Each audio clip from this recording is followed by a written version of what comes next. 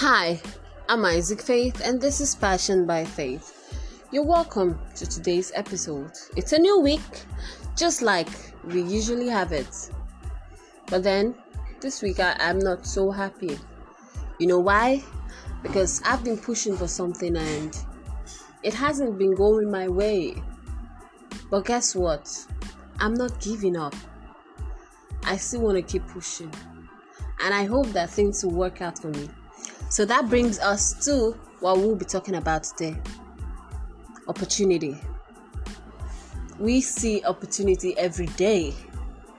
We have opportunity every day to start over, to do something again, to try again,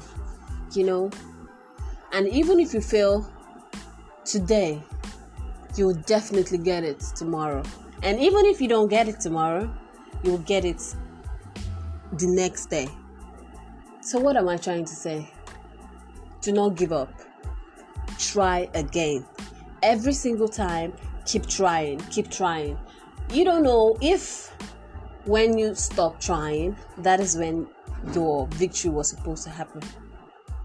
And you don't gain anything from giving up. You don't gain anything from stopping to pursue your dreams. You don't get any reward for that. So you just keep pushing, because that is where the reward is.